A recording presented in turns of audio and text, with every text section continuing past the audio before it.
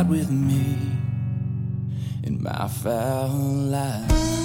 And just like that, I know y'all have been so excited for the next episode to be released. I'm excited for this one. They've been so awesome so far. I love this time of year when we get the Bible of duck and goose hunters delivered in our mailboxes, on our newsstands. They're in duck lodges and bathrooms all over the country as we speak. We're back with another Fowl Life podcast episode for the 2021 Wildfowl Giant Gear Issue. And as always, I have my unbelievable co-host, editor-in-chief of Wildfowl Magazine, Skip Knowles, joining us today. Skip, are you excited today to talk about ammo and choke tubes, part of that shooting system that we discussed with Chad Mendez and George Thompson from Benelli USA? Are you excited, Skip Knowles? I'm a real geek about this stuff. A lot of guys try and like pick one choke, go, okay, I'm good, one system, one ammo, but I get to test them all the time. And I really see how much of an impact they make, man.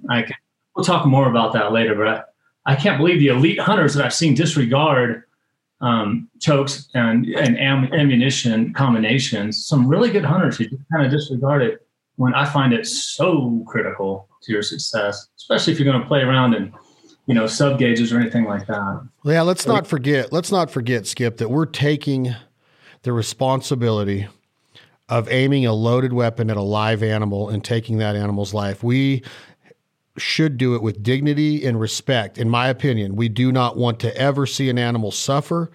Cripples are going to happen. That's why we have conservation tools like a great Labrador Retriever or whatever dog breed you choose. But using the right shooting system ensures that you're going to pattern that gun, you're going to be on target, you're going to have confidence in it, and you're going to understand what that gun and shooting system can do at different yardages, different winds, different weathers. There's a lot of things that go into it. And we have two masters of this on the show today. They've been here before on several occasions. The reason that we brought these two in is because they understand the system. Now, look, there's a lot of manufacturers that make ammo. There's a lot of manufacturers that build choke tubes. It's to each their own. We want to simply educate our listening audience and our viewing audience on YouTube of what is out there and what are some of the ideologies and beliefs when it comes to this shooting system. We touched on it with George Thompson and Chad Mendez on our shotgun episode, but today we bring in Dan Compton from Federal Premium, Black Cloud, the best in my opinion. But again, it's up to the consumer. We just simply want to give you some insight on what is out there, what's available today as you visit your local retailer as ammo becomes more and more readily available. We know we've struggled with it over the last 15 months, but I think that we're starting to see a surge coming out of it. We'll let Mr. Dan Compton talk about that. Dan, City of Compton, what's up, my brother? Hey, how you guys doing? How are you? I'm doing well. Yeah, it's a common question. I just worked the Grand American Trap Shoot, and it's probably what first on everyone's mind is where is the ammo? And I can tell you that the people at Federal are cranking it out as fast as they possibly can. And it does appear to be that there could be a light at the end of the tunnel coming up here pretty soon. So you really gotta, the days like in the past, you can just go to the store, buy what you want 2 days before the hunt. Now that you just got to be really vigilant, and you got to be planning ahead of time and hitting your regular gun store as often as possible and checking online to get as much as you can. But we're doing the best we can to get shells out there for the duck hunters in the fall. Well, we appreciate the efforts and the expertise and the professionalism and the transparency and honesty, Dan Compton, because it is what it is. And we know that manufacturers like Federal Premium are doing everything they can to take care of hunters and shooters alike across the country, across the world, our military, our first responders. It's not like your retail centers or dealers or hunters like myself or Rob or Skip are your only concern or your only customer. You guys are building ammo as fast as you can, but keeping that quality and that attention to detail there. Same with our other guest, because his surgeon business is through the roof, and it's because of this and this only.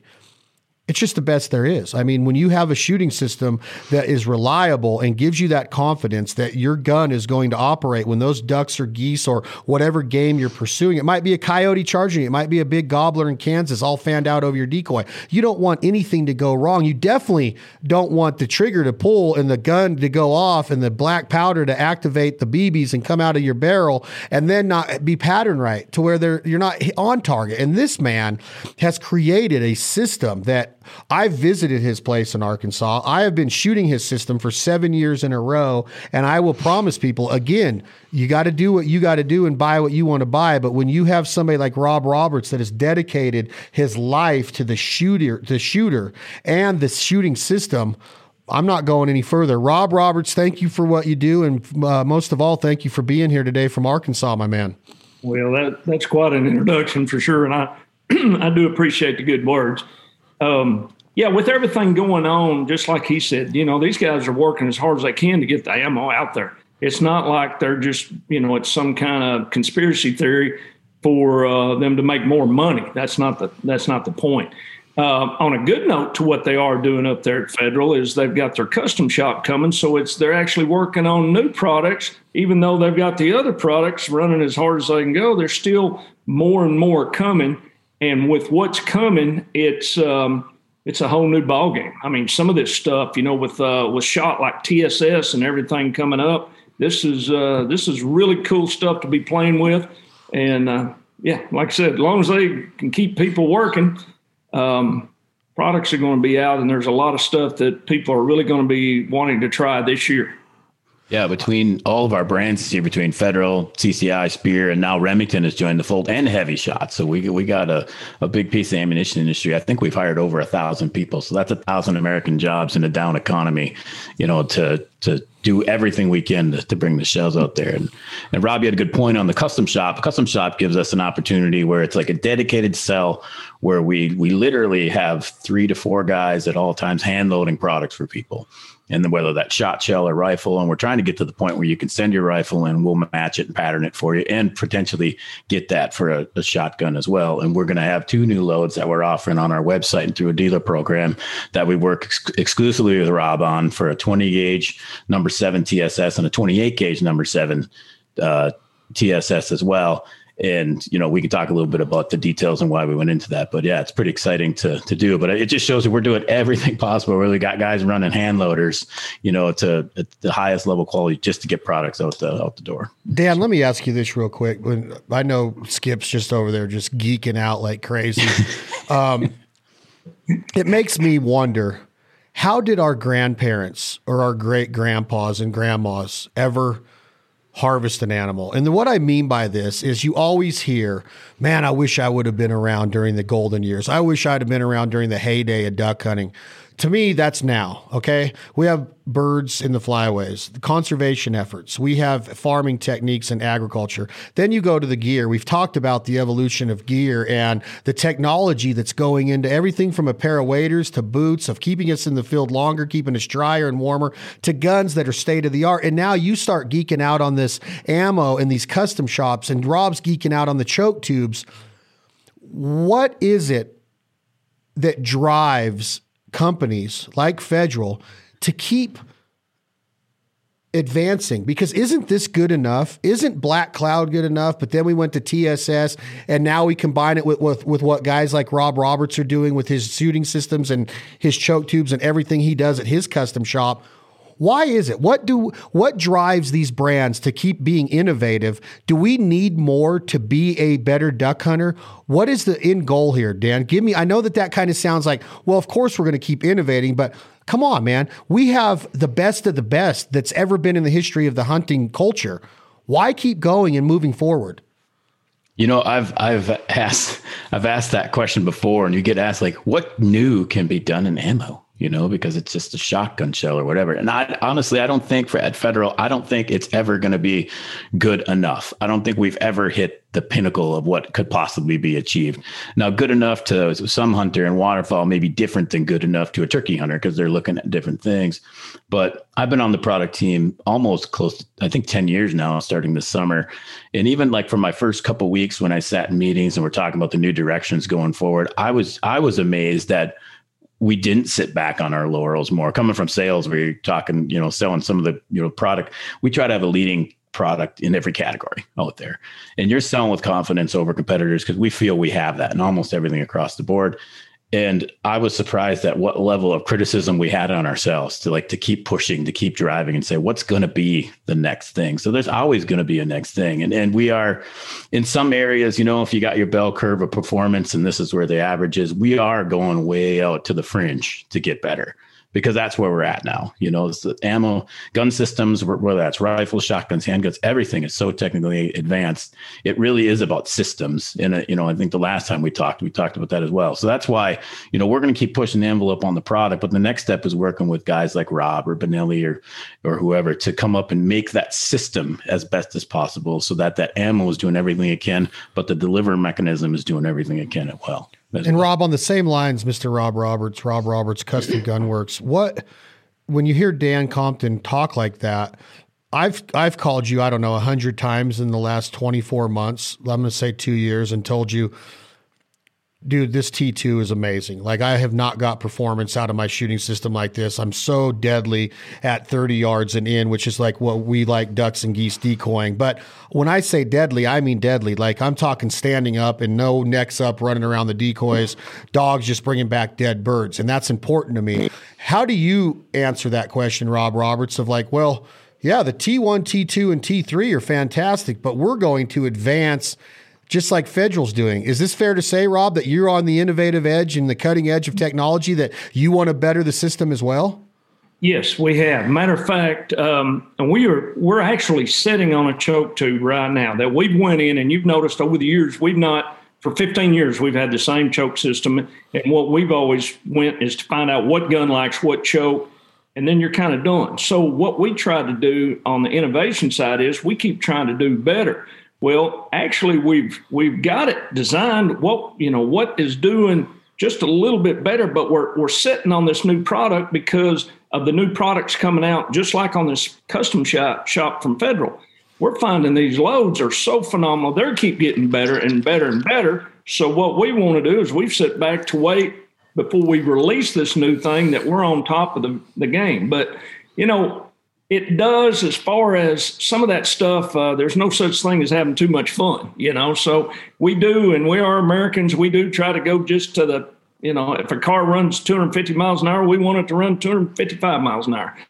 But getting back to that is we do stay on top because we are trying to find what is better. And right now, we're still hitting where we were, and it's kind of tough to do something that you've been doing for 15 years that's working. You don't want to go in and drastically change anything. So we've spent several weeks going back and forth, just trying, like a new choke, for example, different lengths, different parallel sections, ported, non-ported, all kinds of things. We do this continuously, and we're still right where we need to be. Like I said, we'll have a new thing coming shortly, but not to be talked about right now. But we're kind of waiting to see everything settle in before we bring it to a head.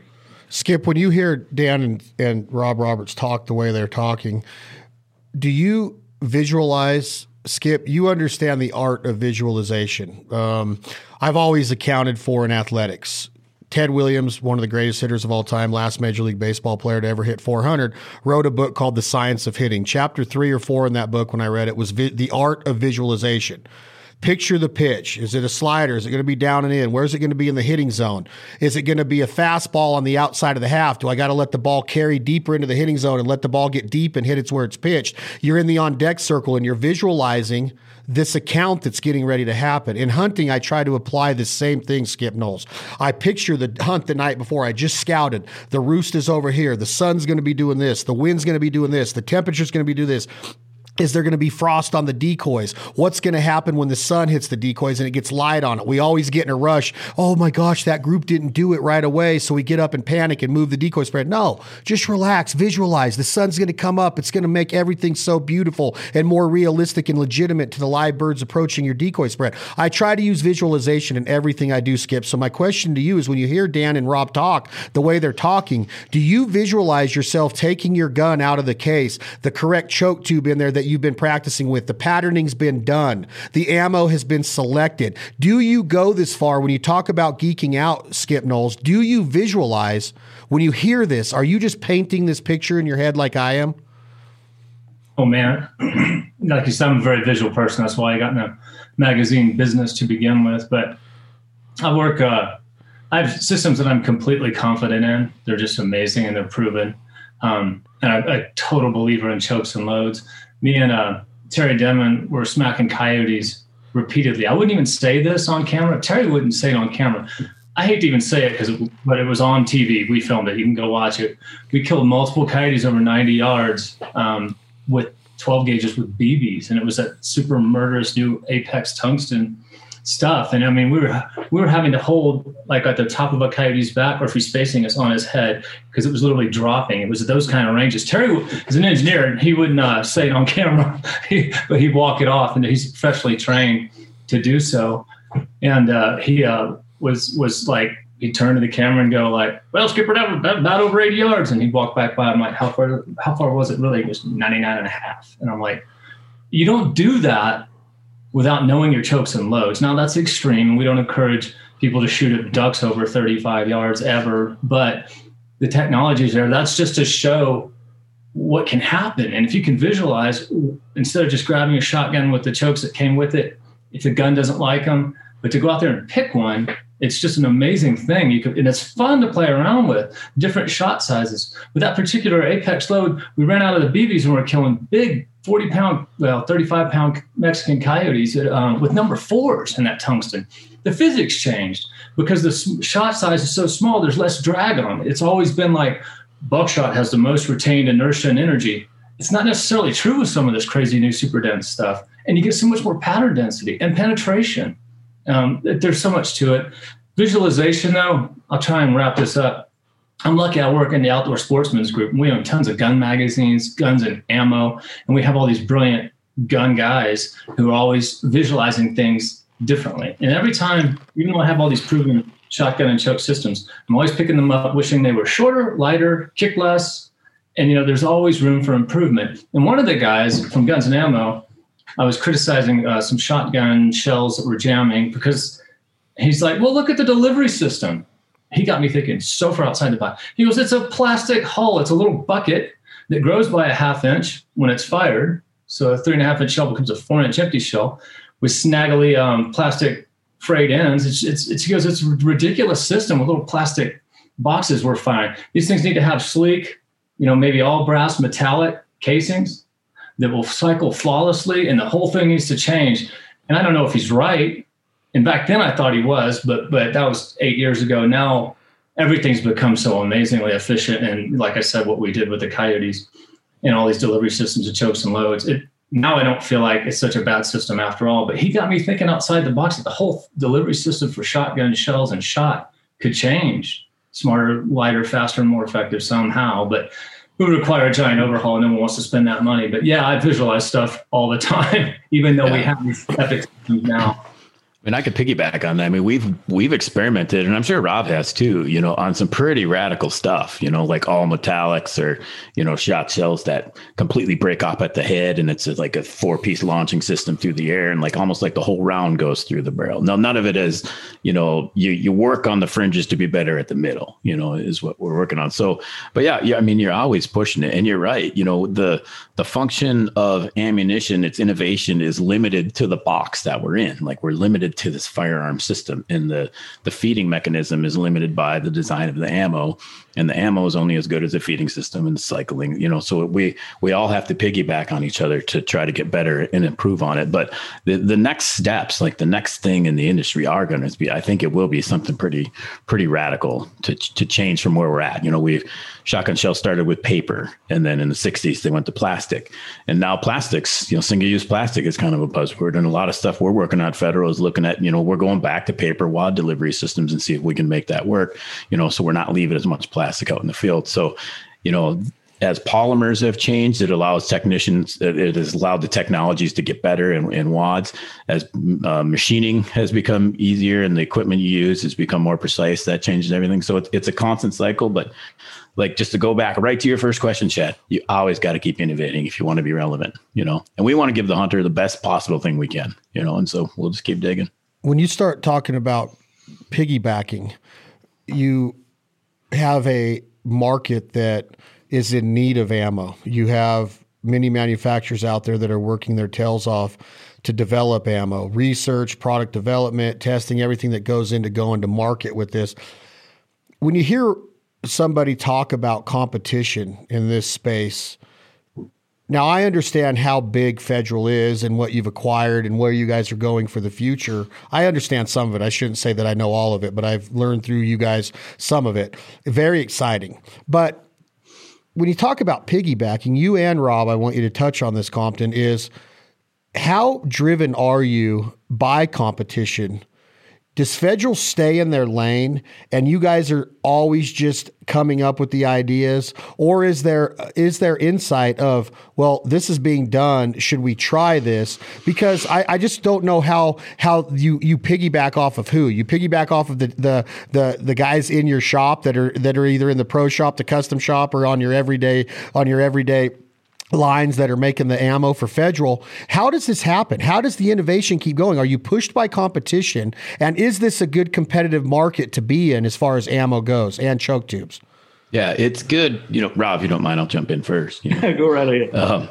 It's a good market to be in a way, because we're so busy and we're selling everything we can possibly make, and that helps drive future funding actually for projects. When your company's doing well, it can help you invest in the future. But a big part, like, just to go right to square one, like my job, I look at the product roadmap across all the usage categories for shot, home, rimfire, and then I look at turkey, I look at upland, I look at waterfowl, personal defense, and where are we within that category with the products we have. And I try to have a good, better, best for everything. We got opening price point for somebody who's hunting on a budget, just likes to shoot volume or whatever, and we try to make that product as best we can. And then we might have a mid-tier one, and we have a premium product, at the top.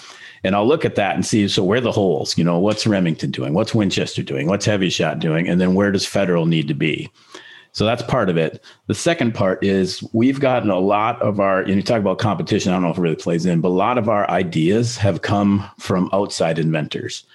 Somebody who comes up with an idea in their garage for a wad concept, but they don't necessarily have the injection molding know-how or the funding to go about and take this to the next level and mass produce it. So we try to work with them, say, can you get us a deliverable prototype? The flight control wad is a great example of this. Chris Billings was a man who patented the flight control wad and then brought that to Federal and said, hey, do you want to partner on this? And we did. And Chris was a great resource, and we learned from each other and came out with this great wad, which revolutionized our, I would say the shot shell world, but definitely revolutionize our lineup because it touches almost every category that we have. So when I say piggyback, the next gun system that comes out, whether that's going to cycle a different way or somebody's going to, create a different gas delivery system, whatever, we have to be ready to either capitalize on that, or hopefully we leverage our relationships with the gun companies so that we're in the know and we can come out and do it together.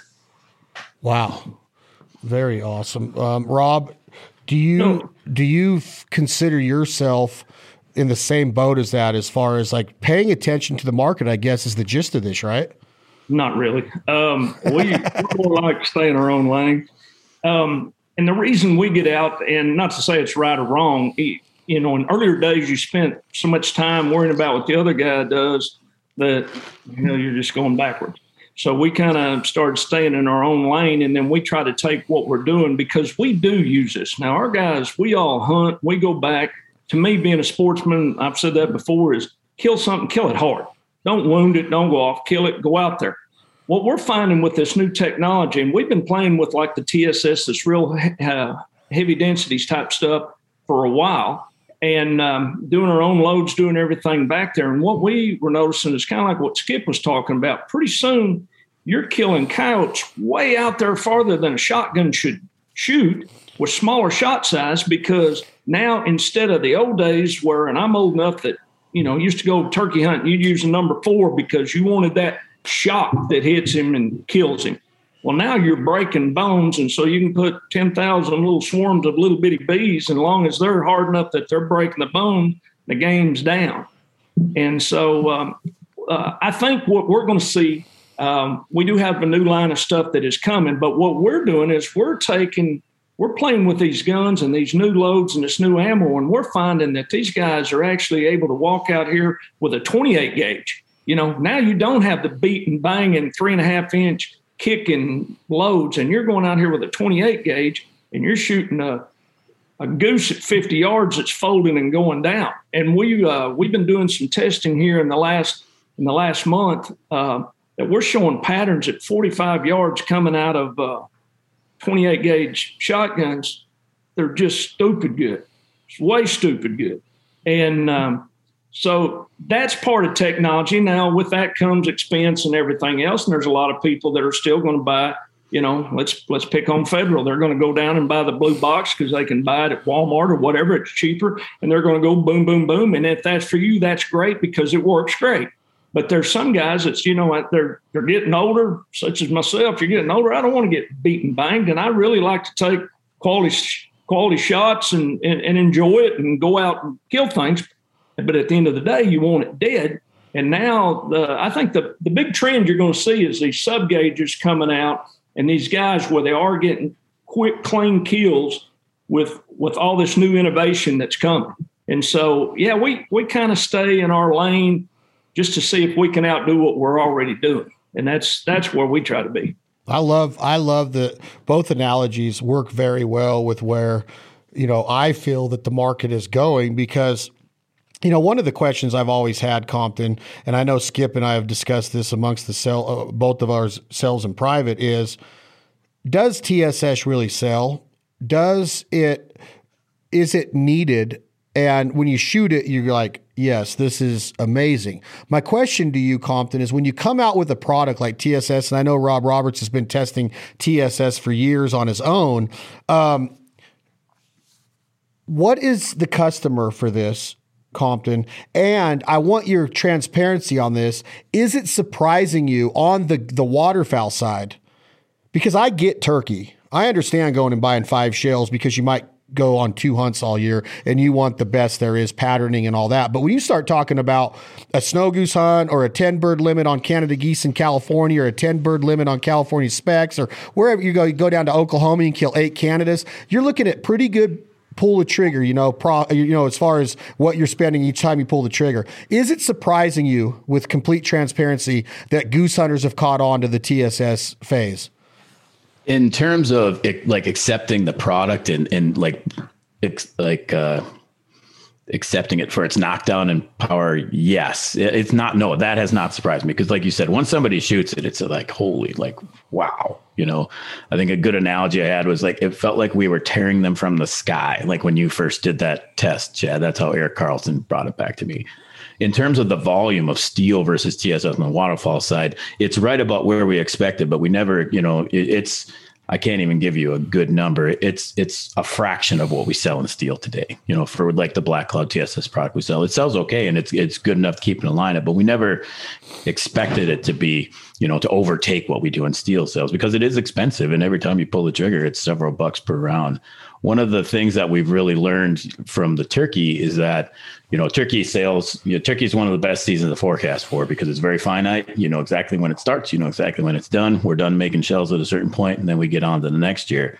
Orders kept coming in for 410 over the year, 410. We're getting them all summer long and into the fall.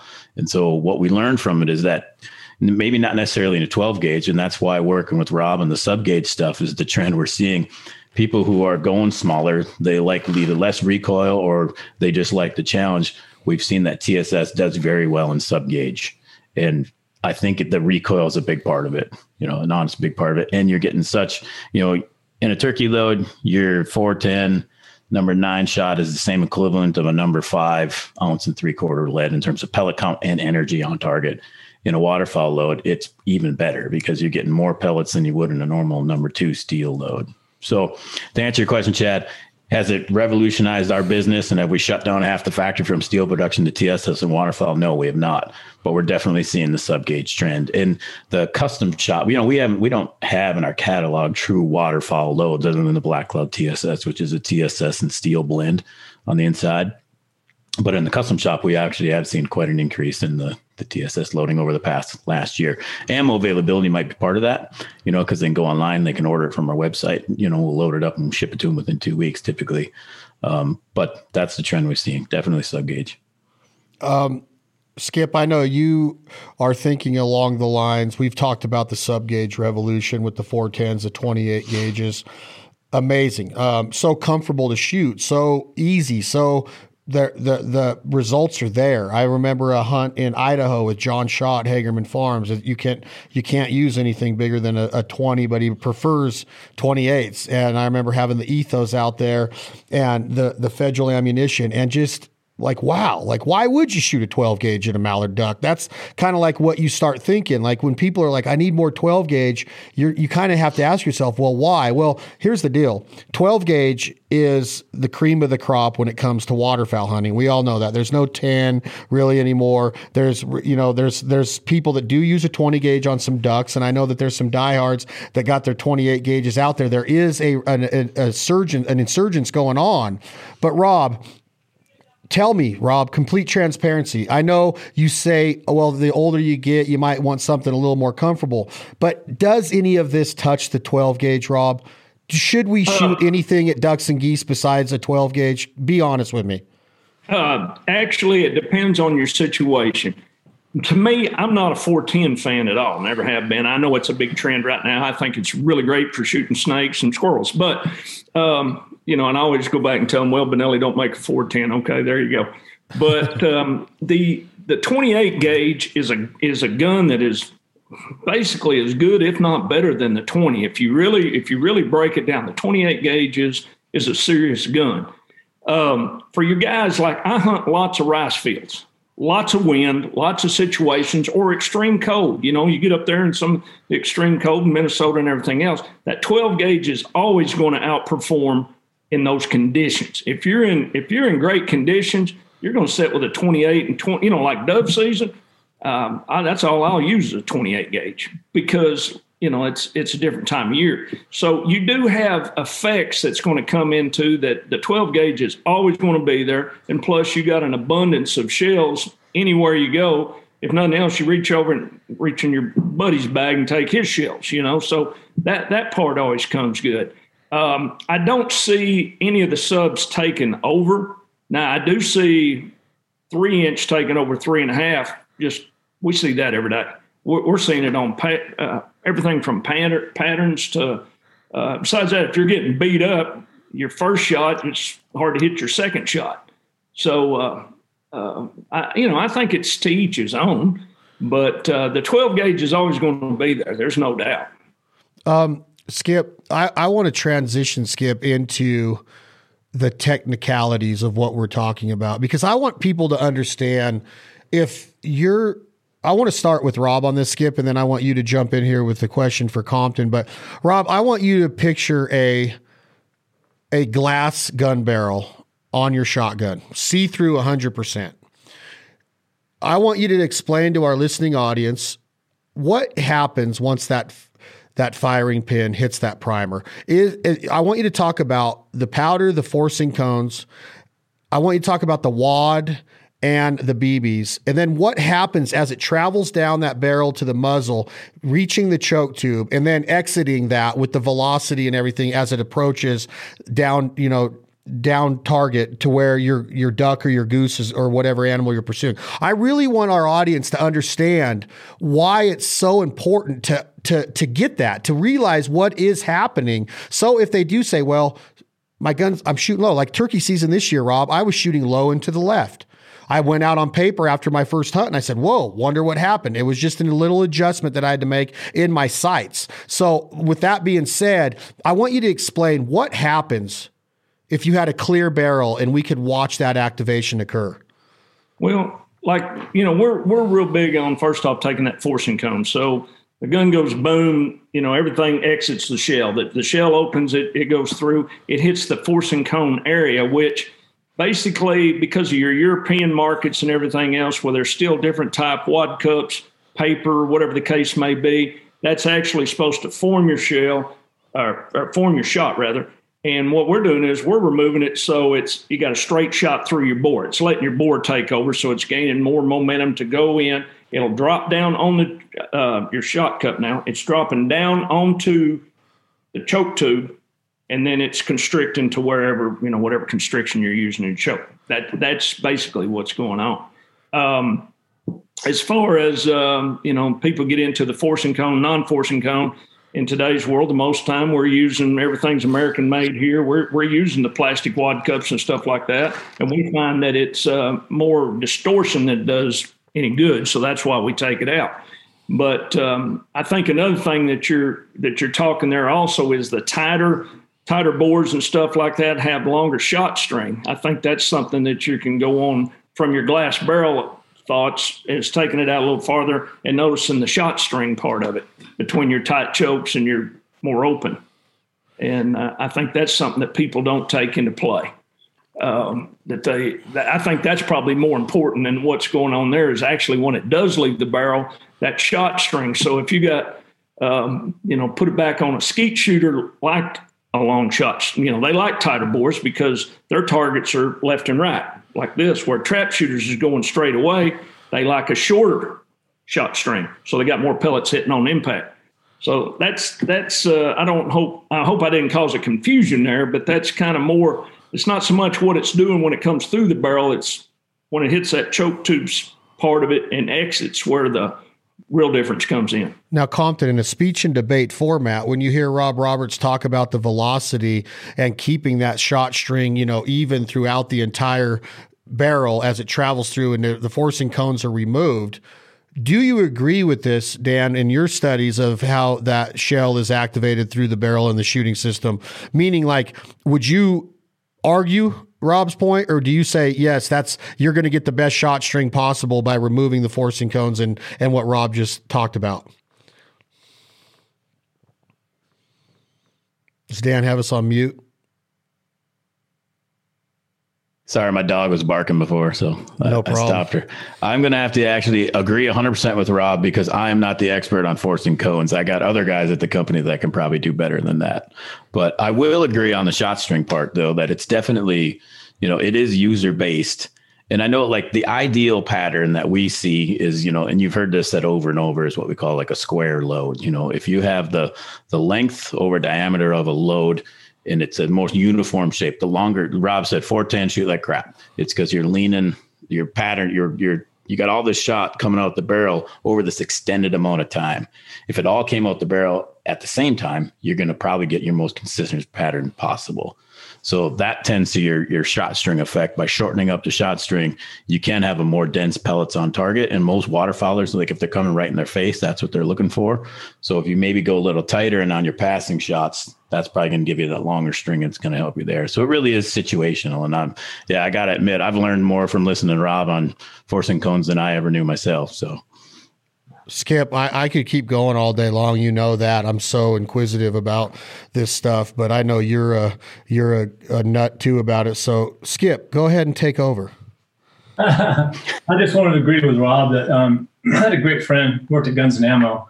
And he's a talented wing shooter, Peyton Miller. And he always said, the 410 is a stunt. The 28 gauge is a murderous weapon. And so is a 20 gauge. And that corroborated everything I saw in the timber. I had him with a bunch of guys, and that was my aha moment with the 28 gauge. We were hunting timber. We don't shoot at the birds until they're at least within 30 yards underneath the tree canopy. And we were shooting a heavy shot, the original heavy shot, pure heavy shot in 28. And I was just really apprehensive about using a 28 gauge and couldn't believe how it just mopped these birds. They'd fall so dead. If they landed in a tree limb crotch, they wouldn't even wiggle their way out. The dogs loved it. And there were so much fewer cripples. These are big greenheads. Shooting limits of them east of Kansas City. It was a real eye-opener, but there was a couple guys shooting 410s, and even with the tungsten loads, we'd have to burn a $3 shell to kill their wounded ducks again and again and again. It was an eye-opener for me. They were shooting mostly bismuth, actually. But I think this whole thing about the 12 versus the sub gauges and everything, it's totally situational. One gun launch I went on 2 years ago, we were asking if they came out with a killer new semi-automatic. It was a Savage Renegade. We asked if they were going to make a 20 gauge because we all like the gun and how soft kicking and easy to shoot it was. And they're like, maybe at some point, but skip the even though it's trendy now and everyone's talking about it, there's still 85% of duck guns that are sold are, I think that's the number, don't hold me to that, are 12 gauges. And that's to all the listeners out there, a lot of them just getting into duck hunting, you got to probably decide what you want to shoot before you buy your gun. If you want to go to a 20 gauge or a 28, you need to know that you should probably buy bismuth or tungsten. And if you're willing to make that expense, you're going to enjoy a lighter gun. You can hold a whole box of 28 gauge shells in your hand. It's so nice in your coat pocket compared to a giant box of 3.5-inch 12s. But if you're value minded and you're going to shoot steel, you need a 12 gauge, you really do, or you're going to have to limit your shots to 20, 25 yards to be really ethical and to make up for when you shoot him where he cheats, not where he eats. There's not much margin of error with steel. And the new 12 gauge steel loads are just murderous. And some of the affordable ones, I think I shot that Winchester, it's called Snow Goose, and it was like $16 a box. They sent me a case and I'm like, well, I'll shoot it if I have to, or where we know we're going to get birds in close.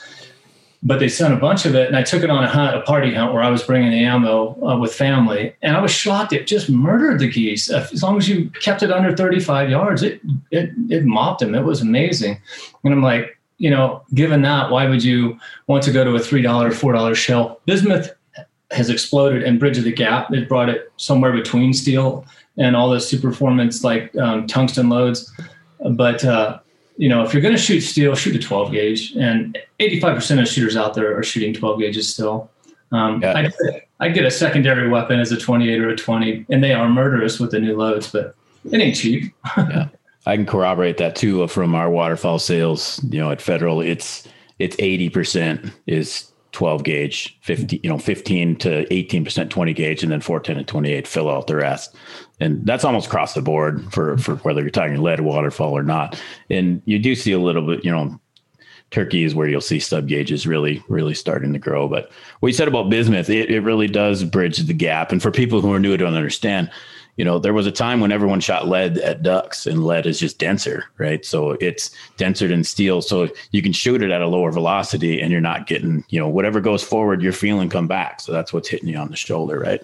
So to make steel more lethal because it's denser, you're really jacking the speed up. Well, now you're feeling that on your shoulder as well. Bismuth and and tungsten, like, get more density. You can shoot at a lower velocity and you're not getting hit as hard. So just for anyone newer out there, but yeah, bismuth is just I would say bismuth died, 15 years ago, 12 years ago, and it's just made this resurgence and come back. So it's really cool. I shot mostly bismuth all last season. I was really happy with it. Do you talk to me, Compton, about what you just ended that thought with? When you go out and you're taking the product out with you to test, what are guys like you and Rob looking for in R&D when you're actually? I remember when we went on the snow goose hunt and we were reporting back with the results we were getting at. But what about before that? Like what does somebody like you and Eric look for? Because there's got to be more than just the knockdown power is my point, right? There's got to be consistency. There's got to be what's it doing with the gun? What's it doing with the heat? How hot are they getting? What's going on with the barrel? What are some of the things that you could tell the listening audience of what research is going into this before you go to market with these loads? Because they are high dollar, they are high powered, but what can the consumer be rest assured of like, hey, this was really thought out, to the T before it went to market? Sure. So every product that we develop, when we start from ground zero, it depends on what you want it to be, and that's part of my job is I set the requirements that the engineers develop to. But like the basic for everything that we do is going to be shoot it at hot and cold, and we're shooting for pressure and velocity. And pressure is how much pressure is building up in that gun to a peak level before everything starts to release and the round goes off. And then velocity, what are we targeting? So we go down to minus 30 degrees and plus 130 degrees Fahrenheit, and all kinds of crazy stuff can happen to gunpowder and plastics between that range. And if you're going to operate good at those fringes, like I said before, you're going to do pretty well at the middle. And something like kind of a side note, something we're really looking for in our powders going forward is temp stability. So if you ever like shot a rifle is a good example. You shoot a rifle on an 80-degree day, and then depending on your powder, go out and shoot at a 5-degree day, you might see a 7 to 8 inch drop depending on your cartridge. Guns are the same thing. And I've always heard, as like people say, as it gets colder and the geese are more downed up, you got to hit them harder. I think part of it is that your powder was dropping in pressure. You're losing velocity as you get colder with some of the traditional powders out there. So we shoot everything at hot and cold. And then it just really depends on the product. Everything comes back to what would the customer be looking for. So a duck hunter is going to want a really consistent pattern and probably as many pellets as we can give them within a 30-inch circle as possible. So like with a bismuth load, we would shoot it and we would say, how are we comparing to steel? How are we doing within that 30-inch circle? And then we'll work on the target. Like, do we want to? Sammy is going to say your minimum load should be a 70% at a full choke, in a 40-inch circle. We're getting 70% pellets. Well, on a waterfowl load, we may want that a little tighter than 70. So we may shoot for 75 or 80, 80 even, depending on what the load is. So it's always P&V, it's always patterns, and then we function test everything, even when we set up on the loader. So every time we set up the load, we're going to shoot pressure, velocity, and then we'll run it through function testing as well, which means we take a battery of guns and we cycle those around through those guns and make sure they eject every time and they're not hanging up inside the gun. Rob, when you hear Dan talk like that, very well said, Compton, is what happens now, Rob, when you get that ammo that Dan's talking about that just went through that entire research and development phase? You have it now, but now at the same time, Rob, you have hundreds of people sending their guns to you all times of the year. Turkey, you get loaded up, and then waterfowl season comes and they want this.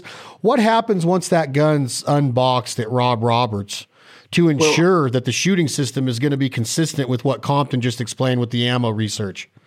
Well, he's 100% spot on. People don't realize that a shotgun does have a variable there on conditions. We build rifles. We shoot lots of rifles. If it's a 100-degree day, it's a lot different if it's a 30. Shotguns are not as drastic, but it is there. In old days, people would send their guns in like for turkeys. And it'd be in January, February time of the year, people send a gun in to have it test patterned and everything. We would actually set up in a building and put space heaters on the ammunition to keep it at a certain temperature. So when we went outside to shoot this, that ammo was at that. We warn people, even in the duck world, bring your ammo inside with you. You can leave your gun and everything else out in the truck when it's 2 below zero. Bring your ammo inside.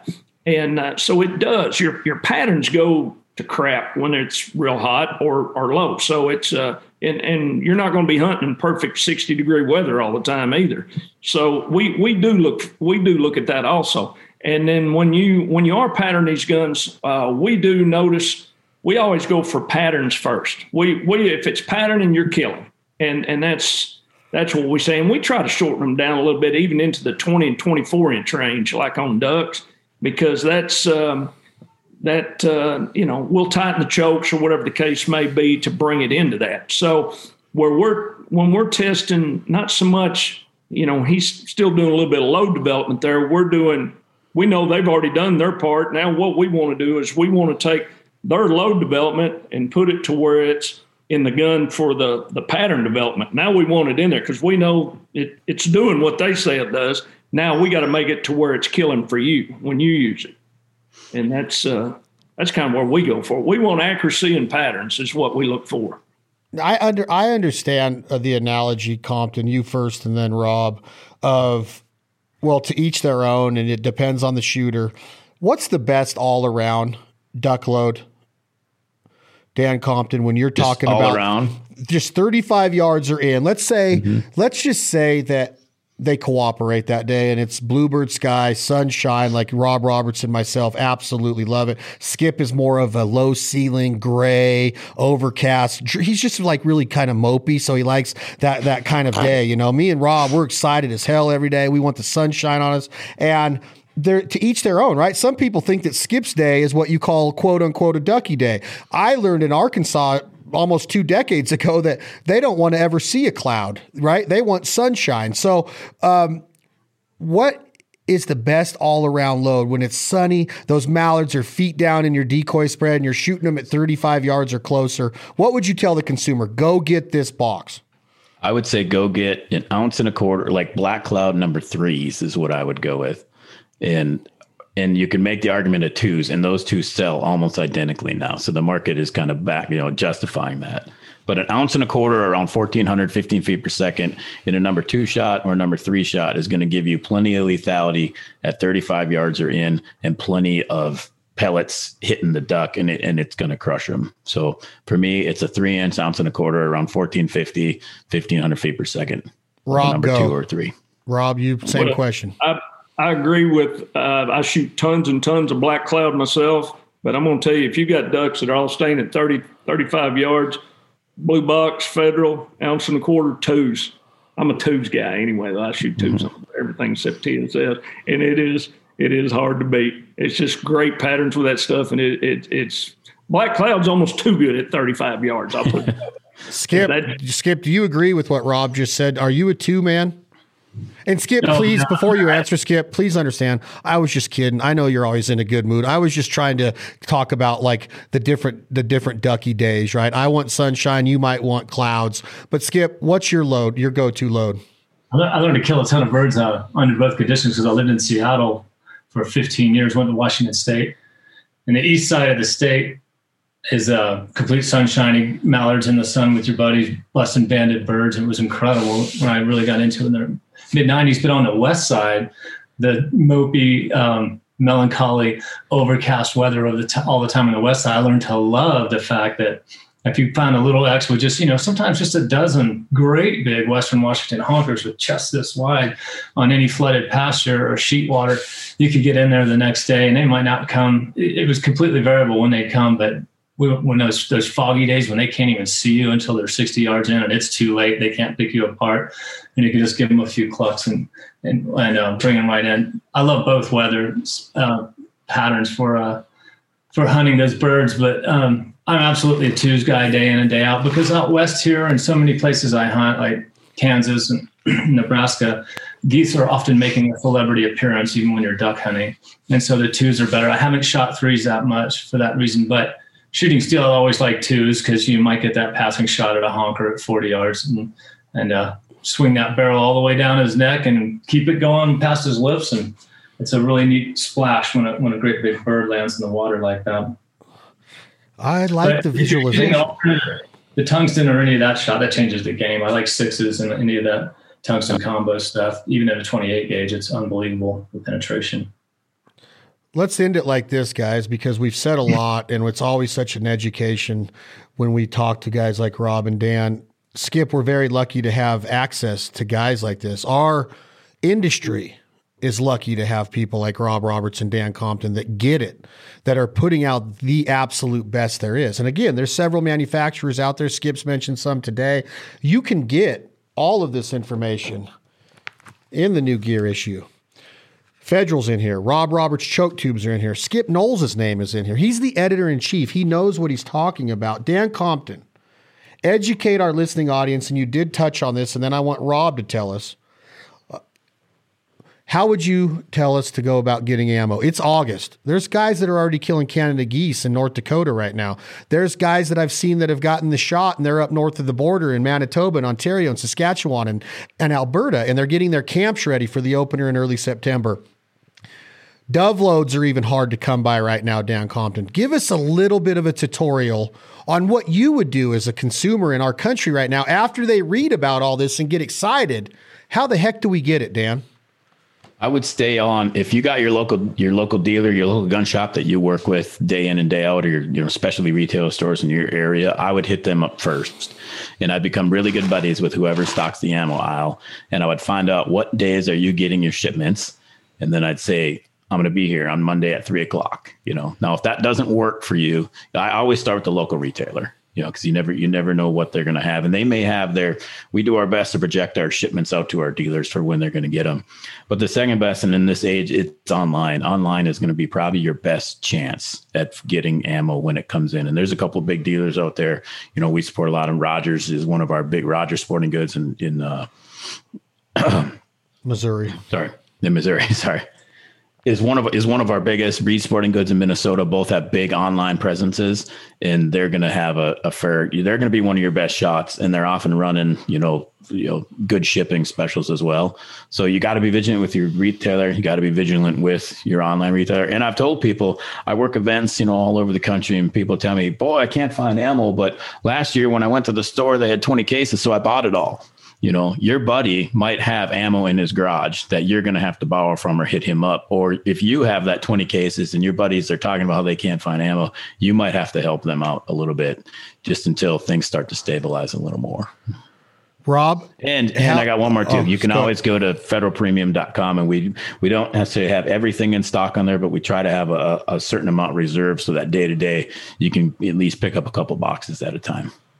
Thank you, Compton. Rob, how does the reader of the Wildfowl Giant Gear Issue go about getting your services? Can we go online and build out a gun and then send it to you? Do we buy the gun from you, or do we have to ship you the gun? Rob, how does it work?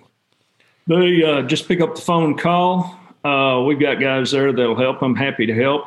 We don't actually sell the guns as we do. We work with so many different Benelli dealers, for example, that we're not really a Benelli dealer. So we don't want to be going up against any of these guys. We'd rather do work for them. So we would assume you go to your local dealer, get the gun you like, whether Benelli, Browning, Beretta, whoever it is, Remington, whatever the case may be, and send it to us. And our guys will be happy to explain to them just exactly what to do.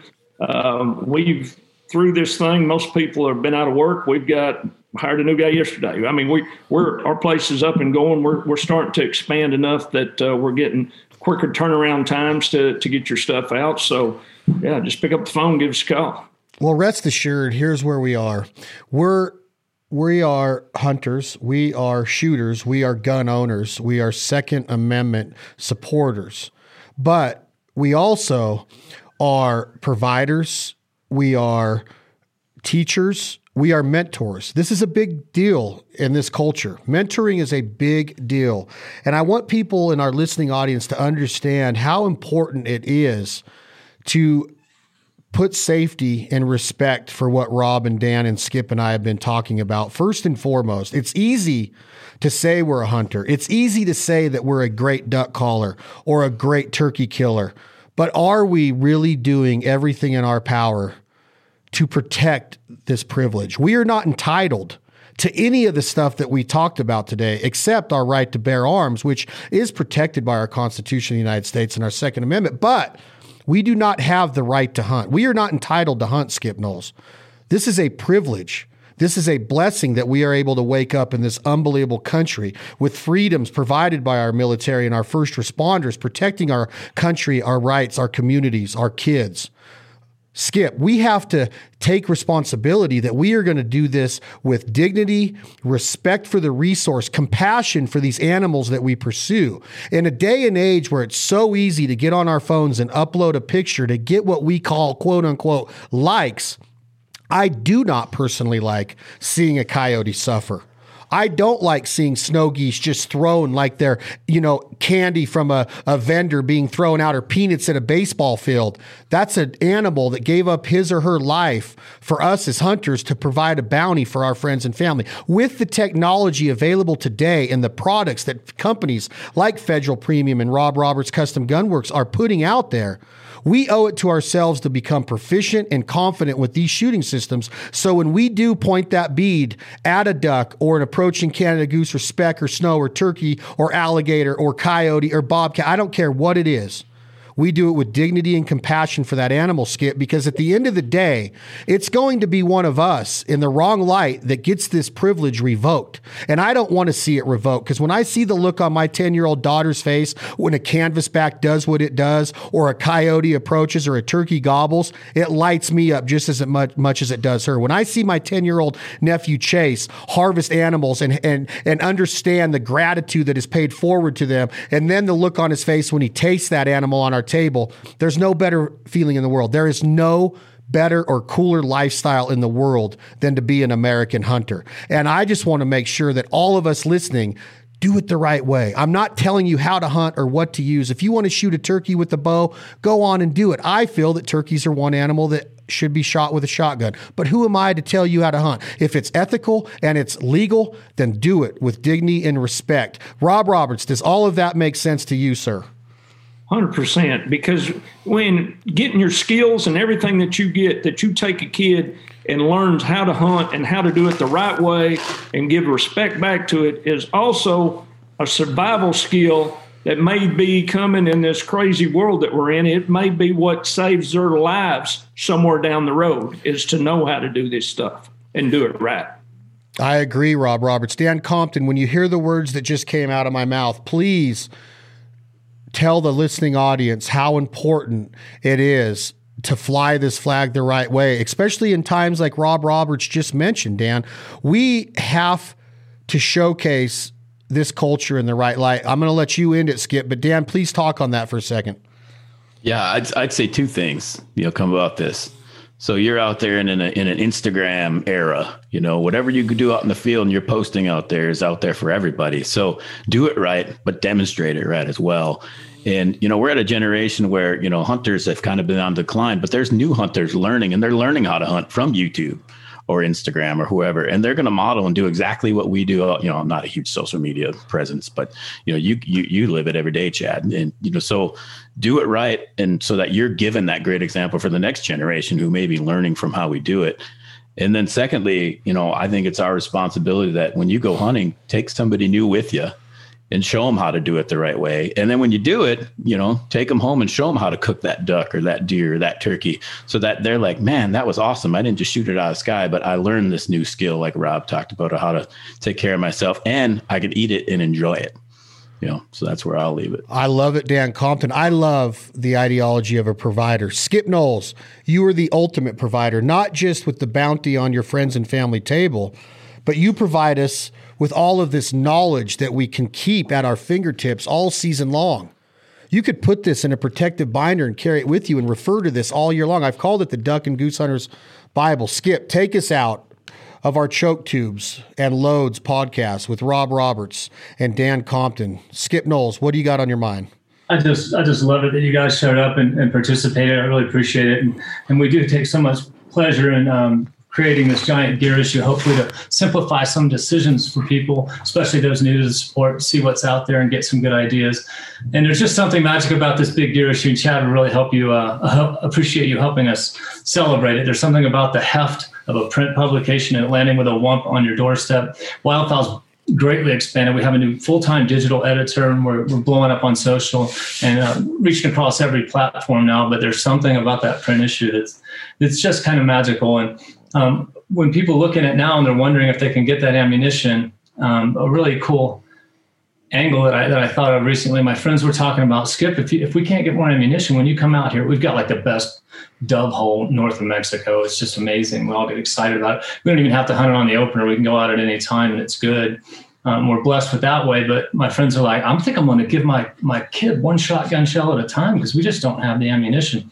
And I thought, my immediate reaction was, that really sucks because we're all shooting little pumps and, fancy semi-autos now. And I thought something went ding in my head. And I'm like, one, for our conversation today, that makes the importance of a good choke and the right load that much more important when you only shoot once. And I thought, you know what? That's how my dad taught me. First of all, I had a Harrington and Richardson single shot 20 gauge when I was a little boy. And he would give me one shell at a time so that I didn't get trigger happy or wasted or anything like that. And that's a good reminder. I think it's probably not a bad idea to take a kid out, give him one shell at a time, and get him to try and make that one shot really count and have a great time in the field out there this year. I'm really optimistic about it. And I think we're going to do it just that way, not just because of the ammo shortage, but because it's a proper way to teach someone to respect their own opportunity and the resource and try and make a clean kill. So I'll leave it at that. But thank you guys for participating. Rob Roberts, thank you very much for being here, my man. Any closing words? Thanks for having me. I appreciate you guys. And and it's so much fun just to sit and listen to, from one aspect to the other. It's really helpful. And I enjoy you letting me be a part of it.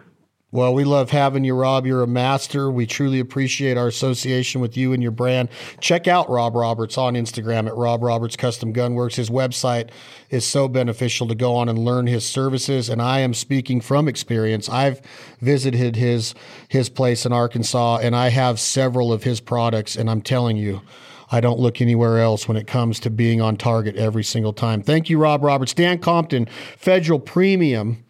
Thank you for what you do. Thank you for being here. Any closing words, Compton?